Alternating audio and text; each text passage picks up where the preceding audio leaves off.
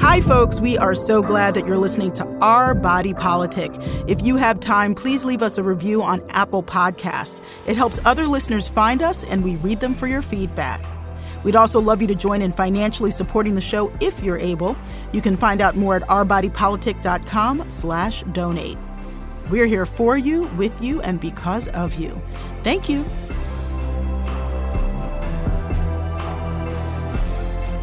This is Our Body Politic. I'm Farai Chideya.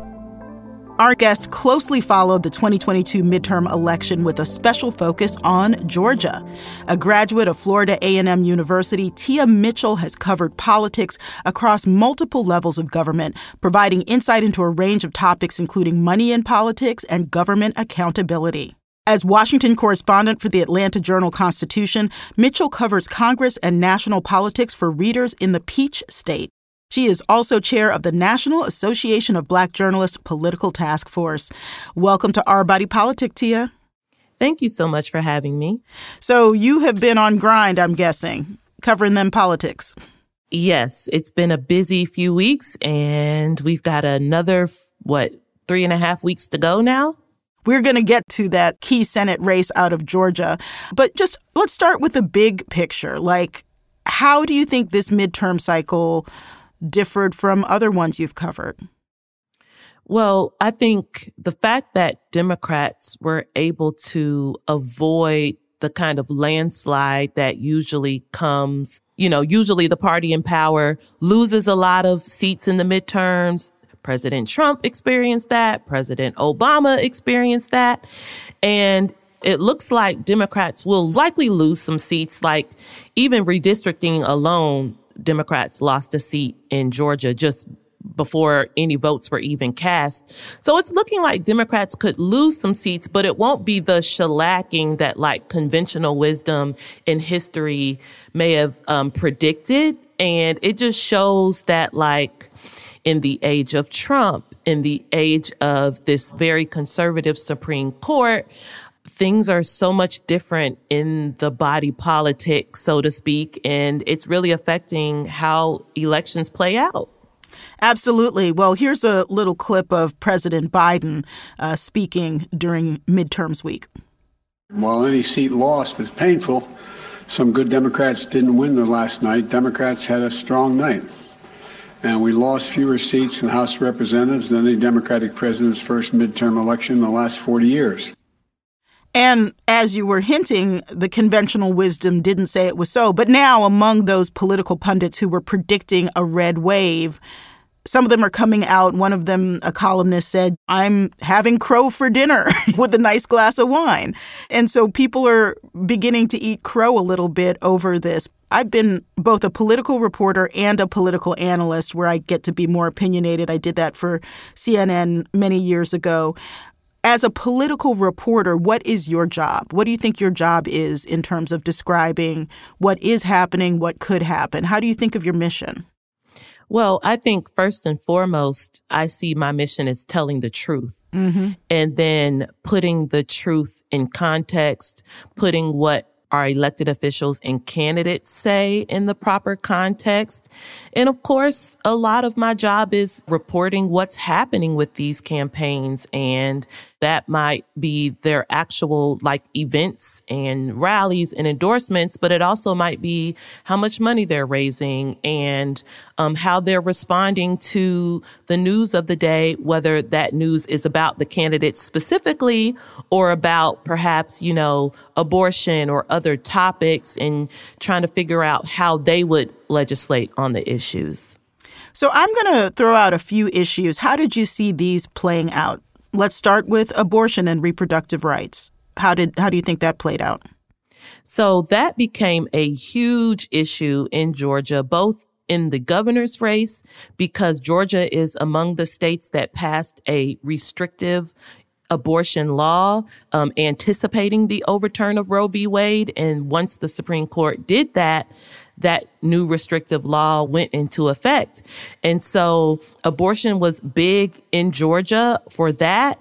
But then it also became an issue, of course, in the Senate race, because incumbent Senator Raphael Warnock is pro-choice. He's among the Democrats that won't verbalize any limitations on abortion. He says that's a decision left up to the person who's pregnant and their family and their medical advisors. But on the other side, we had Herschel Walker, the Republican, who not only was anti-abortion and said he didn't see any exceptions. He kind of moderated that view later, but initially said with no exceptions. But then through the course of the campaign, 2 women said that Herschel Walker paid for them to have an abortion. So that perception that he wanted abortion when it was convenient for him, but not abortion for other people to be able to make that choice, really became a very key issue, not just on the topic of abortion, but on the topic of trustworthiness and character. Some people are a little gobsmacked that with some of the things that came out during the campaign season that he got that many votes. What do you think is the reality of how different Georgia voters perceive these 2 candidates? When we were covering the Herschel Walker campaign, we heard from conservative voters who said, I don't care what he does. I'm voting for him because we want a Republican in that seat, because they had the bigger goal of flipping control of the U.S. Senate. And again, we're talking about the general election. The dynamics are changing a little bit during this runoff season. But right now, Warnock, he and Ossoff became the 49th and 50th Democrat needed to give Democrats control of the Senate. Ossoff's not on the ballot. He got a full 6-year term. Warnock was in a special election, so he is running now for a 6-year term. So Republicans felt that if we can take the seat from Warnock, we take the majority from the Democrats. That being their motivating factor meant that the character issues, the lack of readiness, lack of experience from Herschel Walker was not necessarily an insurmountable concern for most Republicans. Now, what we did see clearly on election night is there were some voters who maybe were inclined to support Walker, but the controversies, the inconsistencies, the lies turned them off. The Libertarian candidate got 2% of the vote. Overall, there were clearly some people who just left that race blank. But by and large, Republicans said, we're going to stick with Herschel Walker no matter what. I want to go back to core issues for voters in a second, but I'm going to sidetrack over here to the question of candidate quality, because that's come up a lot in conversations. Mitch McConnell has, among many other Republicans, had some thoughts about candidate quality in these elections. There were some people who were pumped up by former President Trump who did not seem to meet the mark even with Republican voters. But what we're seeing here in the Georgia Senate race is that candidate quality is not the only factor. Overall, have you been keeping track of this issue of candidate quality? Just to put a quick pin on it, Herschel Walker also had Georgia celebrity. So he became a different factor when it came to Trump-endorsed candidates. But in general, the Trump-endorsed candidates in Georgia did not do well. Most of them lost their primaries, both in congressional races, a lot of the statewide races.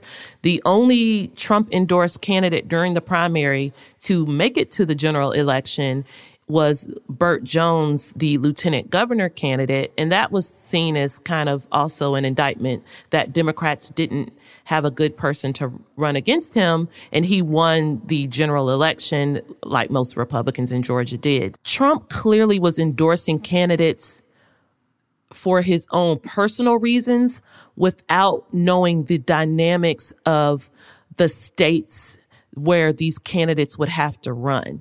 Look at Dr. Oz. Yeah, he's who I was thinking about. Yeah, he's considered a carpetbagger in Pennsylvania. He really didn't even live there, had very thin ties to the state, but Trump propped him up, and that was enough to get him through a primary, but it wasn't enough for him to win the general election. Down here in Georgia, a former Democrat who became this MAGA Trump guy Vernon Jones.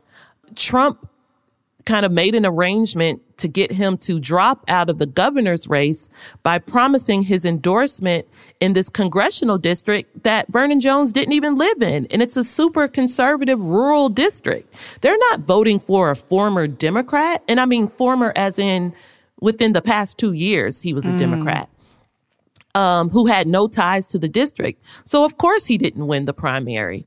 So, Tia, before Election Day, there was a lot of conversation about whether or not Black men were supporting Stacey Abrams to the degree that Black women did. And it wasn't quite to the degree, but there have been a lot of conversations in newspapers, on TV, radio, and Black Twitter saying, look, don't blame Black men for Stacey Abrams not winning. Blame white women and white men, like overwhelmingly white men and women did not vote for Abrams, and don't cherry pick a small difference between Black men and Black women. At the same time, there is misogynoir that comes at Black female candidates, including Abrams, not just from white people, but from Black people. So how do you make sense of all of that?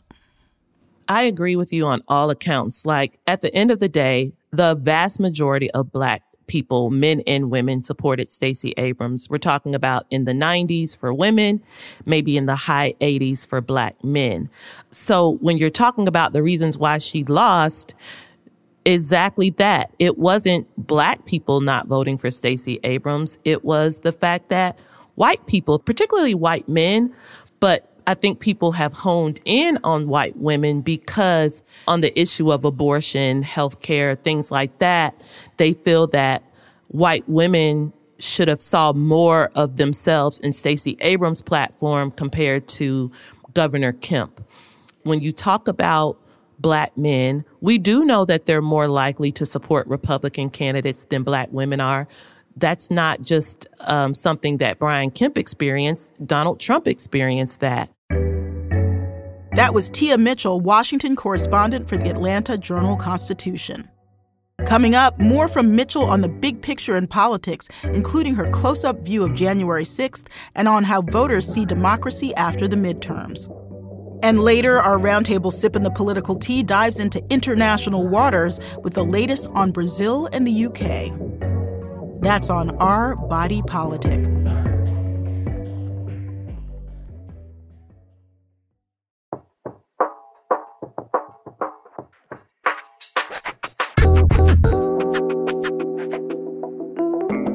Welcome back to Our Body Politic. If you're just joining us, we're continuing our conversation with Tia Mitchell, Washington correspondent for the Atlanta Journal-Constitution. She gives us her read on the issues and voters which shape the midterms and on the future of democracy. Stacey Abrams needed every vote she could get.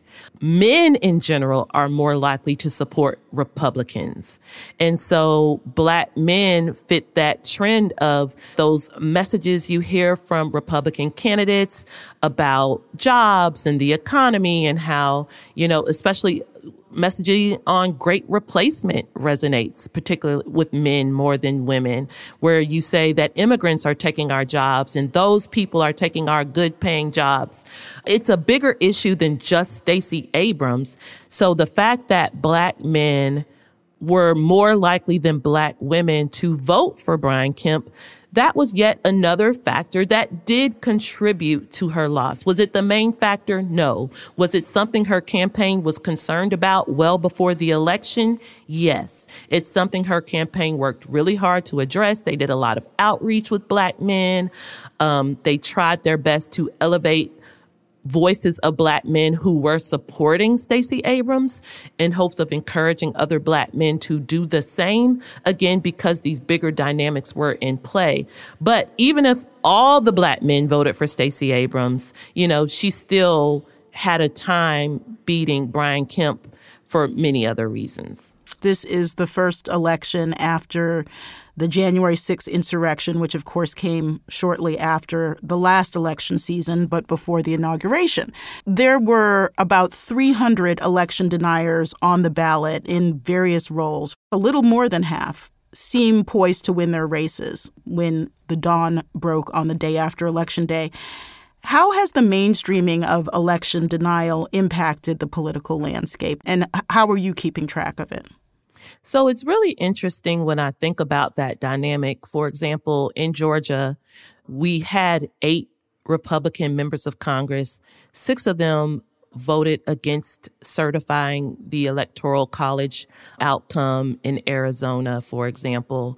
2 of them did vote to accept Arizona's electoral votes on January 6th, but they've made comments kind of undermining the integrity of the election in different ways. Marjorie Taylor Greene's an extreme example. But generally speaking, 7 of the 8 don't talk much about election integrity right now. Number one, they were all on the ballot. So it's like both in 2020 and again in 2022, how can you with a straight face criticize an election when you were on the ballot and you say you won fair and square? Now, we saw they did that in 2020, and I'm not saying they won't, start that back up now that the election season is over, but definitely during the election season, we didn't see them criticizing the election process or the election system in Georgia, mainly because they saw what happened in the runoffs in 2021. They lost partially because they were going around telling their voters, don't trust the election system. What's the point? Anyway, your vote won't be counted correctly. So I think the question will be, do they start it back up? Do they, once all the dust settles after the runoffs, do they continue to uphold the integrity of Georgia's election, which all signs, all lawsuits, all audits, all recounts have said the election system is strong and it's fair? Do they accept that this time? Or do they kind of, for political or personal reasons, start drumming up more second guessing? I think that they're probably going to move on, particularly because, once again, we're seeing that's not a winning message. Donald Trump wasn't able to make it a winning message in 2022. I understand you were at the Capitol on January 6th. So how has it felt to watch all of these questions of election denial, election interference, future of democracy play out over the past couple of years? Yes, I was in the Capitol on January 6th. I was covering the certification of the electoral ballots, and I was trapped in the House chamber when we couldn't evacuate once the Capitol was overrun. So I do have a very intimate understanding of the violence that took place on January 6th, as well as the realization that it could have been much worse if the timing had been just a little bit different in certain scenarios.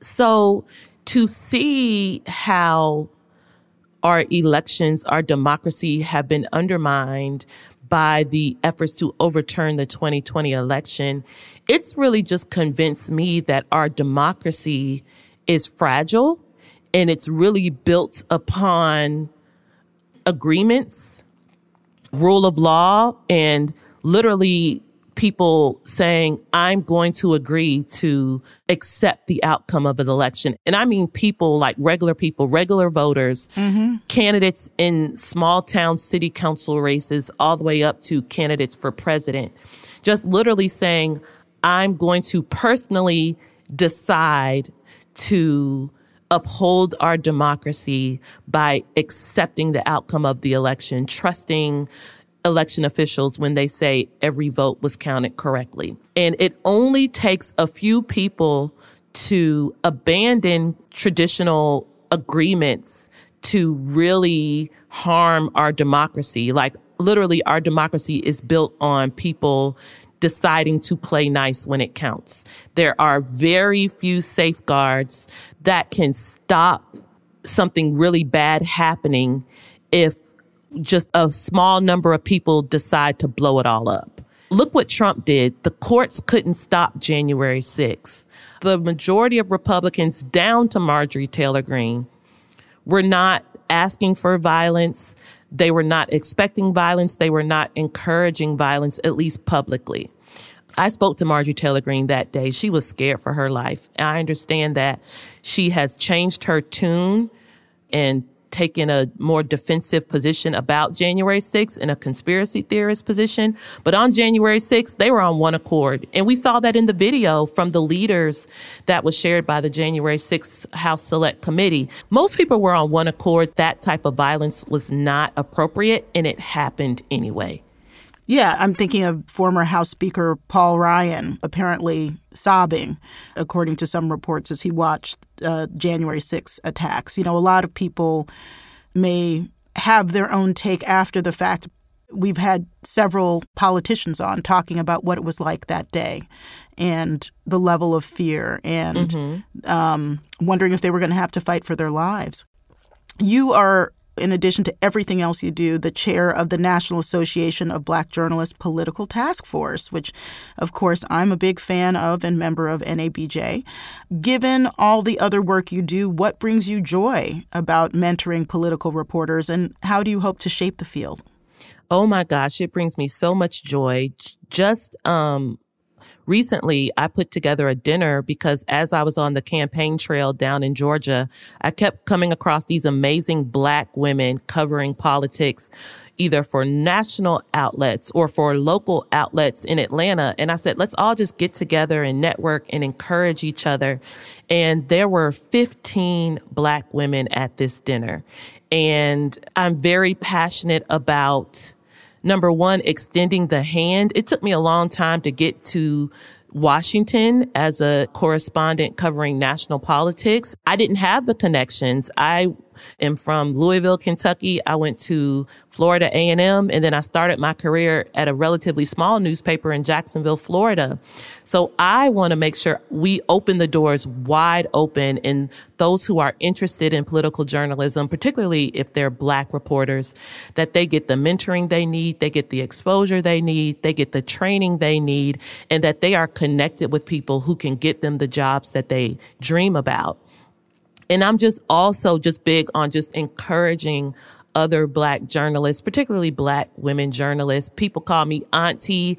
I embrace it. Like, I will auntie a perfect stranger. If I come across you and I'm like, what do you need? How can I support your career? So the political task force allows me to do that. And really, I try to fling the doors wide open, remove barriers. Sometimes it's hard when you're on the outside and you feel like you're looking in and you don't know how to penetrate those circles. I want to make it so anyone who wants in knows that they can reach out to me and you are welcome. Well, Tia Mitchell, it's wonderful to hear that. Thank you so much for joining us. Thank you. That was Tia Mitchell, Washington correspondent for the Atlanta Journal-Constitution and chair of the National Association of Black Journalists Political Task Force. I'm Farai Chideya, and you're listening to Our Body Politic. We turn now from domestic politics to big political news on the international front. Each week on the show, we bring you a roundtable called Sippin' the Political Tea.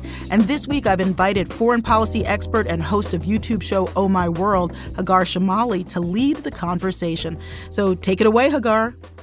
Thanks, Farai. Joining me this week is Bobby Ghosh, Bloomberg opinion columnist covering foreign affairs. Welcome back, Bobby. Happy to be back, Hagar. And Ash Sarkar, contributing editor for the UK-based media company Novara Media. Hi, Ash. Welcome. Thanks so much for having me, Hagar. This week, we're discussing political developments in the United Kingdom and Brazil. The UK, over the last few weeks, has witnessed some political volatility after former Prime Minister Liz Truss resigned after only 6 weeks in office, becoming the shortest-serving Prime Minister in British history. She resigned after the UK's currency rapidly declined and markets roiled, following her plan not to raise corporate taxes. Truss's previous opponent, Rishi Sunak, has now become the UK's new Prime Minister. But does that mean the UK's economic troubles are over? Meanwhile, in Brazil, former President Luiz Inácio Lula da Silva won the election against far-right incumbent Jair Bolsonaro. The election was tight, and we'll discuss why it was important, what it means for Brazilians, and the similarities between their elections and those in the United States over the last few years. Let's start with the situation in the United Kingdom. Bobby, I'd like to start with you. Can you give us the latest on the markets and currency? Have things calmed down in the UK on this front? And what are Rishi Sunak's plans to tackle those challenges and the pros and cons to those plans? Let me start at the top. The markets have stabilized a little bit. The pound has stabilized a little bit. But I emphasize on the little bit part of it. They stabilized mostly just on the strength of Liz Truss walking away from the office. She was seen as being a very, very poor economic manager. She and her short-lived Chancellor of the Exchequer, Kwasi Kwarteng, were perceived as extremely bad managers. Rishi Sunak, who had previously been Chancellor of the Exchequer, is seen as somebody who at least understands the basics of how to run an economy, and the market has a little more confidence in him. The bottom line is the government needs to raise more money. Energy bills in Britain, as all over Europe, have spiked because of the cost of gas and fuel as a result of Russia's invasion of Ukraine. And the Conservative Party, Liz Truss, promised that consumers would be subsidized in their gas expenses. Rishi Sunak promised to keep those subsidies at least through this winter. Where is he going to find money? There's only one way around it, which is to raise taxes. Who is he going to raise those taxes on? Will it be everybody? Will it be just the rich? Will it be companies? These are questions that will be answered in the days and weeks ahead. Ash, can you talk to us a little bit about the perspective from the general population? Do people have confidence in Rishi Sunak? And do we have any hint of what he might want from a relationship with the United States diplomatically, or any issues on the table for the US-UK relationship more broadly? So the view from the general public has been quite clear. Under Liz Truss, the Conservatives endured some of their worst polling deficits in modern history. When Rishi Sunak entered, it was a significant recovery, but there's still a gap between them and the party of the opposition, Labour. This is now our third Prime Minister who has come to power. The two previous administrations were beset by problems of poor judgment, recklessness while in office, and in Boris Johnson's case, a lack of personal integrity. Of course, Rishi Sunak was Chancellor of the Exchequer under Boris Johnson. So I think that there is an overall decline in trust in our government and in this ruling party. The other part of the equation is that, as Bobby mentioned, the economic outlook is very, very bleak. So the Bank of England has said that we are into what's forecast to be a 2-year-long recession, which would be one of the longest in modern history. And that's coming on the back of a decade of lost wage growth. We, of course, had a previous recession, just like the US did following the subprime mortgage crisis. And what our government did then is, under Prime Minister David Cameron and Chancellor George Osborne, is they cut hard and they cut deep when it came to public spending. Of course, the size of the deficit was meant to reduce, but it also meant that we had a far slower recovery. And in fact, wages never quite recovered to their pre-crisis levels.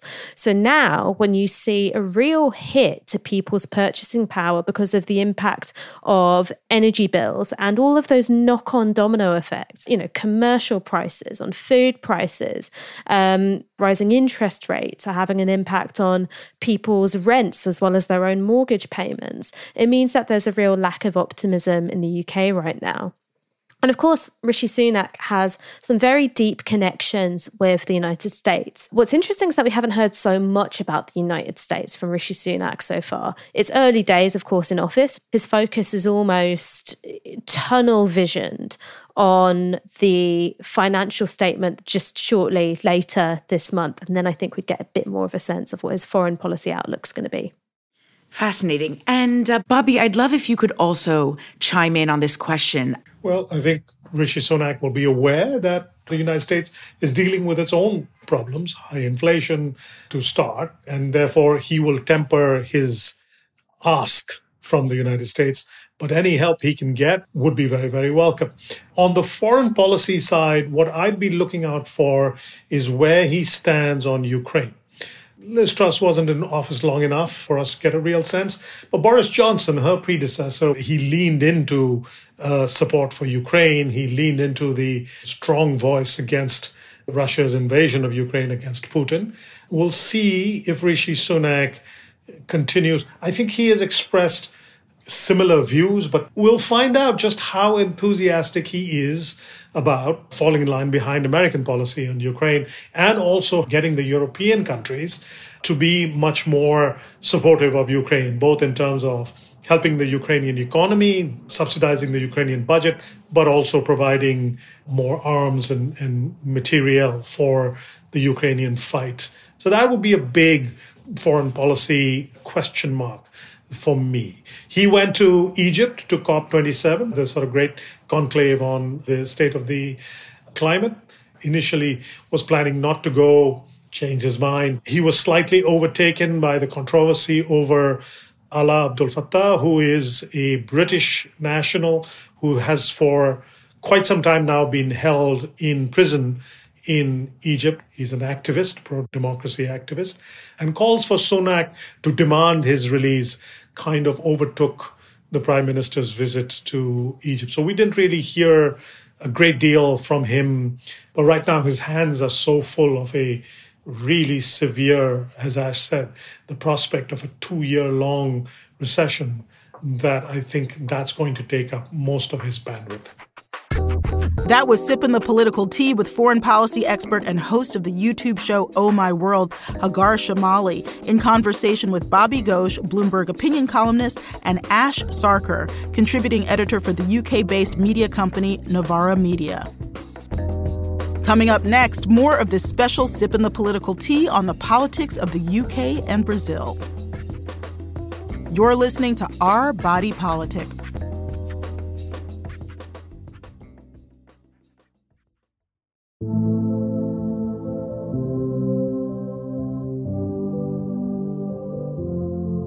Welcome back to Our Body Politic.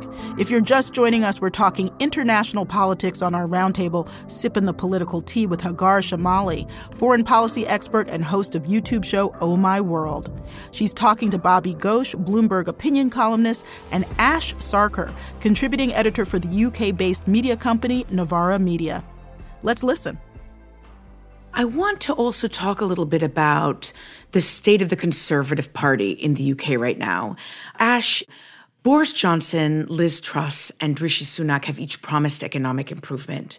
What does this mean for the strength of the Tories? And what are you seeing among the younger generation across the UK in particular?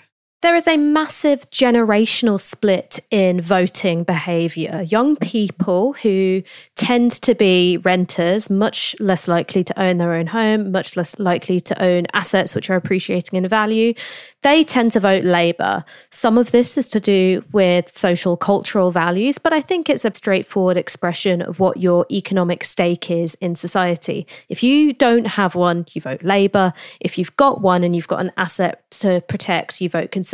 And that's kind of been the pattern from 2001 onwards in this country. And so that's not something which is going to change anytime soon. But the thing about the Conservative Party that I think your audience really need to understand is that they have a phenomenal talent at burning themselves to the ground and then emerging phoenix-like, reborn out of those ashes. So if you just want to take the period from 2010 to now, you've got David Cameron coming in as part of a coalition with the Liberal Democrats, implementing very deep cuts, but generally socially liberal, economically conservative conservatism.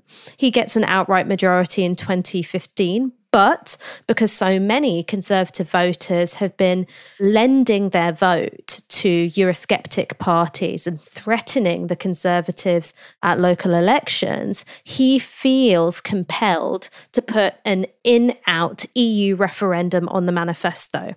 Of course, the side that he campaigns on, Remain, loses that referendum in 2016. So who do you get? You get Theresa May. She comes in without a general election, and she's essentially bullied out of putting together a compromise soft Brexit, something which might reflect the fact that it was a 52-48 split, and the Conservative Party backbenchers then bully her out of office, and then boom, you get Boris Johnson. Boris Johnson, who campaigned for Brexit and is also trying to put together electorally a kind of red Toryism. And so this was the thing that was really striking about the 2019 election-winning manifesto is that it was promising some degree of wealth redistribution, shifting money away from London and out into those seats in the north of England and the Midlands, which had switched from Labour to Tory. Boris Johnson, he's got all of the self-control of a Labrador at a picnic. That's essentially the thing which shames him out of office, along with the fact that he has more government ministers resign in a 48-hour period than any other prime minister in history.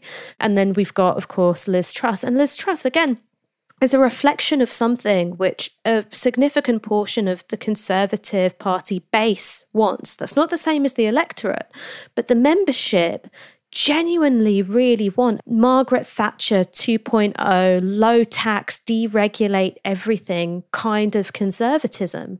And now we've got Rishi Sunak being brought in to clean up the mess. And I think the key question here is, will he be able to pull off that same trick of reinventing the Conservative Party's fortunes in office?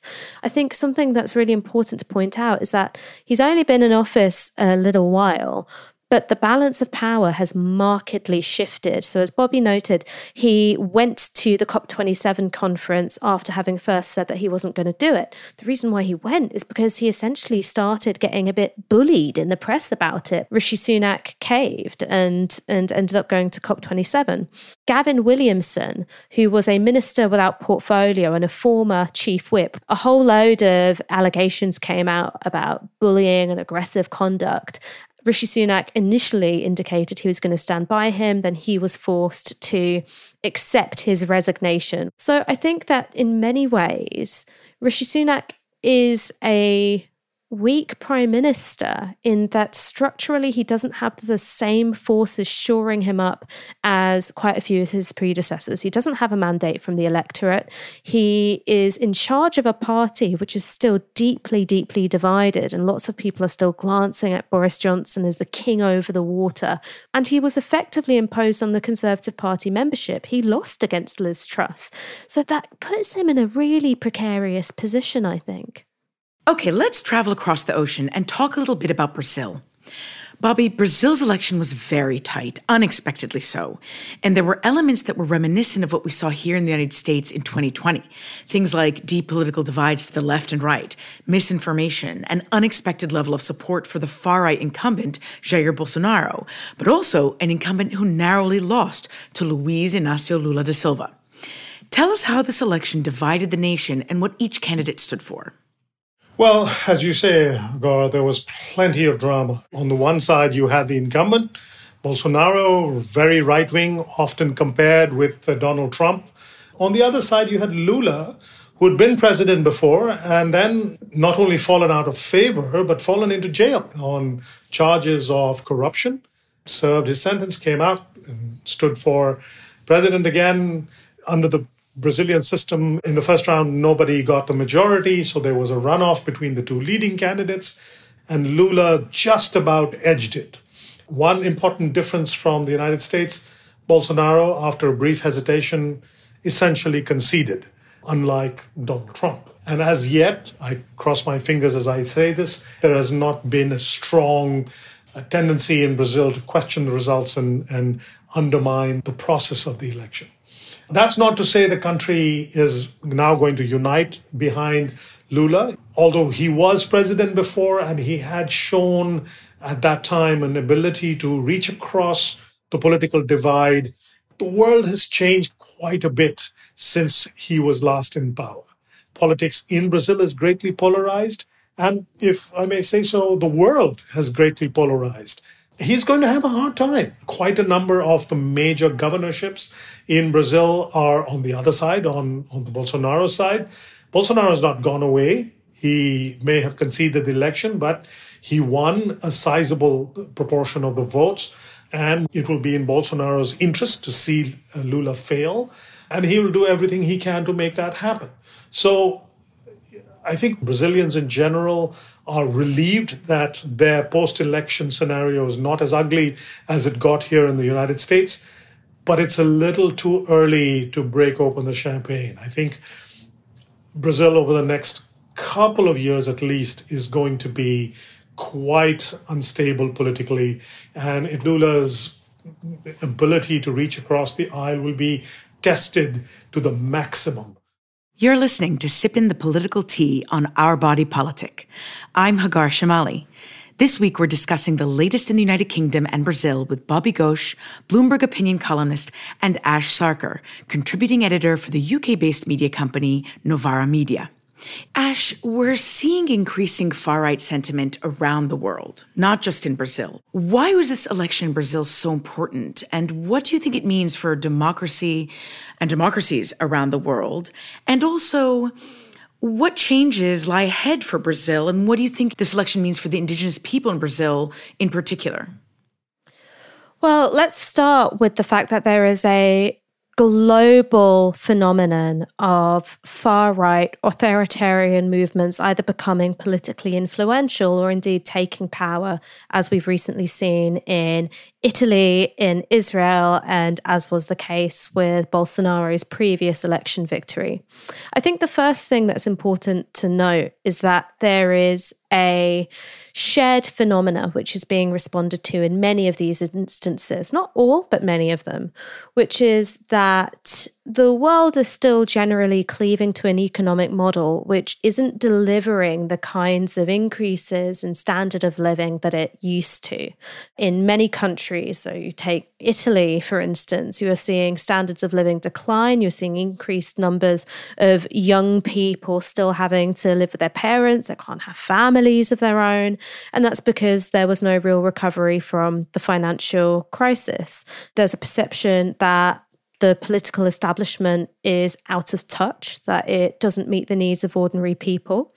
And when you tie accusations of corruption or a democratic system which lacks integrity, you can have opportunistic actors who can adopt some of the anti-establishment sentiment and sometimes even policies from the left and wed it to deeply reactionary political projects along the lines of race, ethno-nationalism, support for increasingly hardline authoritarian measures, so on and so forth. There's also a level of coordination between many of these movements. Sometimes it's a coordination which takes place through individuals meeting and actually strategizing together. You had that with Steve Bannon and Nigel Farage, for instance, here in the UK. And sometimes you just have a kind of sympathetic signaling. So one of the things that was really interesting about Brazil is that when Michelle Bolsonaro, Jair Bolsonaro's wife, went to cast her vote, she did so wearing an Israel t-shirt. Now, that's not because the Bolsonaros are really hot on the issue of anti-Semitism and really good at calling out threats to the safety of Jewish people. You know, what they see in the Israeli government is a very militarized society, a very authoritarian government, and a willingness to trample over the rights of minorities. And they go, well, we want a bit of that. And I think that the reason why Lula was even in the conversation for this election, let alone winning it after having served time in prison, is because Bolsonaro did not deliver on lifting the standards of living for most Brazilians, and his catastrophic failure when it came to handling the pandemic, the fact that it led to the deaths of hundreds of thousands of Brazilians. So I think that's why Lula was in the picture at all. What this means for Brazilian minorities, particularly those from minority groups who were very viciously attacked during the Bolsonaro period, such as the LGBT community. I mean, it's huge. There was a level of misinformation and scaremongering, which was being directly encouraged by Jair Bolsonaro, his political allies and his families, which put the lives of LGBT people at risk. And when it comes to indigenous people, I think the massive sea change being signaled by Lula here is the willingness to work with indigenous people and environmental defenders on protecting the Amazon. Now, this isn't just being done in a kind of let's all hold hands and, you know, dance around a tree kind of way. You know, Lula is saying, hang on, you're going to have to protect people's livelihoods. You're going to have to pay indigenous people to protect the Amazon forest. And he's already working with other countries like the Congo and Indonesia to form what's being already termed the OPEC of forests. It's this idea that developing nations can organize together to extract money from richer nations who need the carbon capture technology of the world's rainforests. And it's a twofold benefit, because it means that you've got carbon being pulled out of the atmosphere, clean oxygen being pumped back into it. But two, it also means that the land rights of indigenous peoples who are being threatened by logging and agricultural interests will be much more protected under Lula if he's able to stick to his campaign promises. And finally, this is for both of you. If you could sum it up quickly, how did the politics in both of these key nations affect average Americans in your view? Ash, I'll kick it back to you first.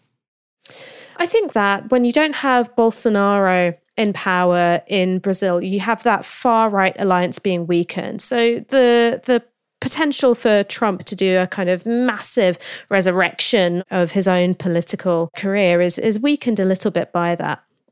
As for Britain, I think perhaps what I would say is that an ongoing political debate for the US is about how can you expand healthcare access? How do you deal with the fact that you've got millions of Americans who are uninsured, that you've got price gouging of drugs that people need? How do you deal with the absolutely farcical price of insurance premiums? And our NHS is held up as a gold standard that you can aim for in terms of universal healthcare provision. But our NHS has been attacked by public spending cuts for decades now. We've been left with some very expensive problems to fix. We've got a staff shortage. We have a beds crisis. We've got people who are dying waiting in ambulances. And that's because successive Tory governments have not made the kinds of spending commitments that the health service really needs with an aging population. And the case for privatization is, an opportunity for American pharmaceutical companies who want us to drop those awful barriers we have to price gouging here in the UK, and also American insurance companies. So that's one way in which our economy and the direction of our public services is really integrated in what's going on in America. And in terms of the American progressive left, who, want something that looks a bit more like the NHS, the survival of our healthcare system is really paramount to being able to make that case politically. And Bobby, how do you think politics in both of these key nations affect average Americans or the United States more broadly? Well, I tend to look at the world through the prism of geopolitics and security. In that context, for the United States, Britain having a robust government, a stable economy, and a powerful security infrastructure is all very, very important. We've seen with Ukraine that mainland European countries are ambivalent about responding to that challenge, and they're slow to respond. It takes a very long time and a lot of diplomatic effort to create a united front, even when the Russian bear is at their door. In those circumstances, the British-American alliance becomes even more important than before. With Brazil, I think Ash hit the nail on the head. The Amazon rainforest is one of the lungs of the world. The health of that rainforest is a barometer of the health of the planet. And having had for the past few years a president in Brazil who essentially was quite happy to take a hacksaw to the rainforest was a very, very frightening prospect. So to have Lula back and to hear him make these promises of going back to the preservation of that rainforest is reassuring. It's very important to Americans and to the wider world. Lula will be going to COP27 next week, I believe it is, and we'll all be listening very closely to hear what he has to say. Bobby, Ash, thank you so much for joining us for this fascinating conversation. Thanks for having me. Thank you. And thank you, Hagar. That was Sipping the Political Tea with foreign policy expert and host of YouTube show Oh My World, Hagar Shamali, in conversation with Bobby Ghosh, Bloomberg opinion columnist, and Ash Sarkar, contributing editor for the UK-based media company Novara Media. Thanks for listening to Our Body Politic. We're on the air each week and everywhere you listen to podcasts. Our Body Politic is produced by Diaspora Farms. I'm host and executive producer Farai Chideya. Jonathan Blakely is our executive producer. Nina Spensley is also executive producer. Emily J. Daly is our senior producer. Bridget McAllister and Tracy Caldwell are our booking producers. Steve Lack and Anoa Shanga are our producers. Natina Bean and Emily Ho are our associate producers. Kelsey Kudak is our fact checker. Production and editing services are by Clean Cuts at 3Cs. Today's episode was produced with the help of Lauren Schild and engineered by Archie Moore and Harry Evans. This program is produced with support from the Ford Foundation, Craig Newmark Philanthropies, the Charles and Lynn Schusterman Family Philanthropies, Democracy Fund, the Harnish Foundation, Compton Foundation, the Heising Simons Foundation, the Be Me Community, Katie McGrath and J.J. Abrams Family Foundation, and from generous contributions from listeners like you.